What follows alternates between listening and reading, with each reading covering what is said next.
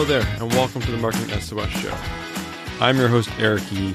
Thank you so much for tuning in. And if this is your first time listening, the Marketing SOS Show is all about helping people out with their marketing questions, whatever they may be, and whatever your background is. We get students that email us, small business owners, and just professional marketers all looking for advice, a sounding board, or whatever problems they may have in their careers or business.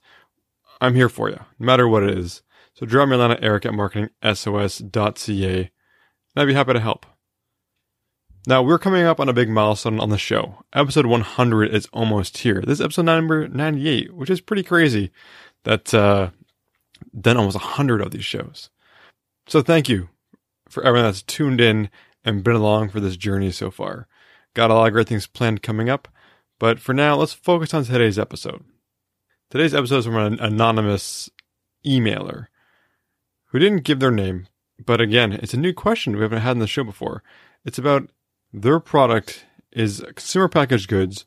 It's food relating to a specific culture and cuisine that aren't mentioned in the episode, but they're having trouble articulating and explaining how to use and prepare the food without demonstrations or without people seeing it.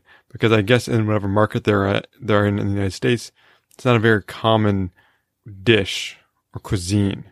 So let's hear from this anonymous emailer just after this.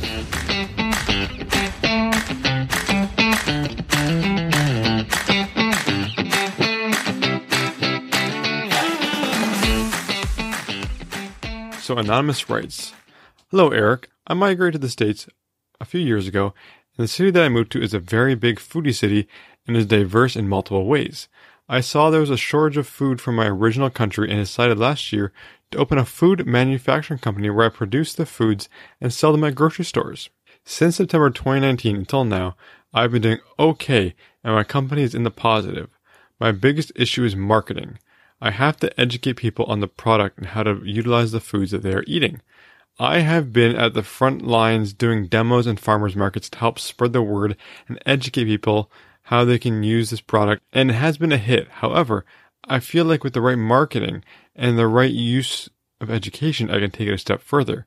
I do have a social media presence and have a small following on there, but I am awful at knowing what to share and when to share. I do not even use my personal social media accounts. I've been reading and researching about food marketing, and it's so vague, I don't even know where to start. If you have any tips or recommendations, please let me know. Thank you for your time, Anonymous." Well, hey there, Anonymous. Congrats on starting your own company and taking on this kind of venture. I think it's really admirable to try to bring your culture and cuisine to the masses in the United States. So I think the food demonstrations are great.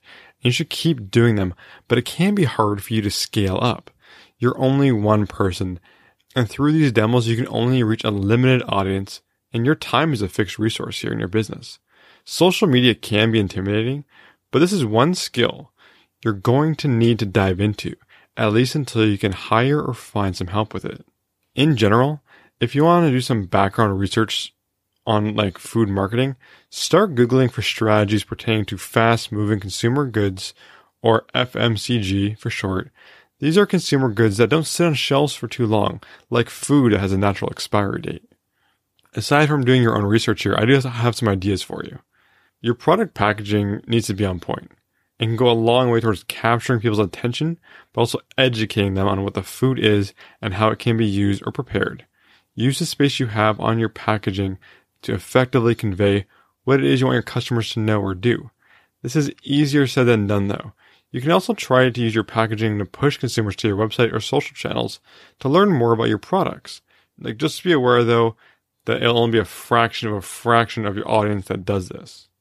One thing I would really recommend is try to scale up your product demos by creating videos for both Facebook and YouTube, and then you can edit those videos down into short clips to share on other social channels like Instagram. I realize here, saying this, that you say social media is not in your wheelhouse. So I fully expect video editing may not be in there as well. This is just one idea, but one you should learn that could help your business grow. You could also try to get in front of more foot traffic with your in-person demos. Instead of just at the grocery store, look at places like street fairs, community events, trade shows, or even big fundraisers.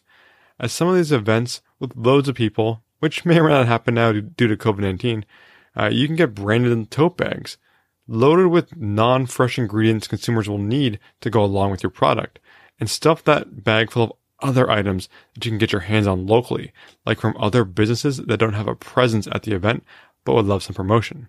This way people see your branding all over the events by people carrying these tote bags around, but it also makes their way into the homes of people in your area.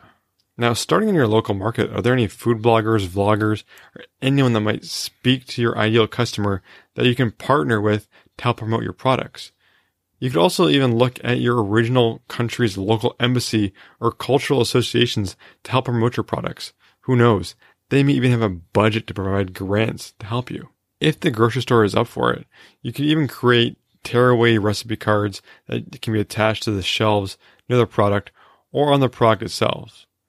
These will help your product stand out on store shelves, but whether or not you can do it and for what budget would depend on the grocery store partners that you have. One thing, like the table stakes here, is ensure both your website and social media specify where your products can be purchased. Otherwise, you're making hoops for the customer to jump through. Now, you remember those videos we mentioned earlier? Share them everywhere, even on websites that aren't your own, like allrecipes.com. Ensure that your product is mentioned either in these videos or in the written articles, so that way people can go and click back and look for it. Now, you can even create content that isn't necessarily related to your product or to cooking. You could create content around your home country, like 10 best things about X country, or best dishes from X country that you can publish on other websites like BuzzFeed, and ensure in your content that your product is featured and linked in it. So that way you get that people going back and looking for it. You also have a great story here. You're an immigrant, you're an entrepreneur. People will eat that up. So you can spin that, at least locally, if not broader. So look at local media, radio stations, newspapers, evening news, stuff like that, bloggers, even podcasters. Get an elevator pitch of your story and mission down and bring it to them and see if they can help you spread your message.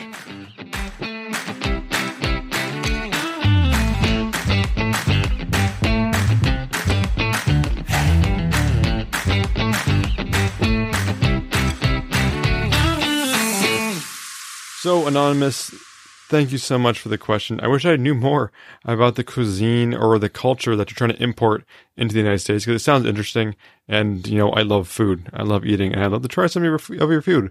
So if you ever do get it up here into Canada, or tell me where I can buy it in the States on my next trip, I'd be happy to give it a try. Give you some notes if you have any on product packaging. And honestly, I just love food. And so just, doing this episode about food is kind of making me hungry. So thank you, Anonymous, for that. And also thank you all for listening. I truly appreciate your time here on our journey to 100 episodes. Hopefully you'll stick around and see what we have for you in the future. And if you have a question for me, drop me a line at eric@marketingsos.ca. I'm here and I'm happy to help you with whatever it is that you got. And if you could do me a favor and leave the Marketing SOS show a ratings and review on whatever podcast player you listen to, it really goes a long way to help the show out. If you're on Apple, you can, using the Overcast player, click that star button. Again, it just helps me out. And it takes like 2 seconds, 3 seconds to do. So if you could do it, I'd be forever in your debt. Now, with that being said, once again, thank you so much for listening. My name is Eric E., and with that, I'm out.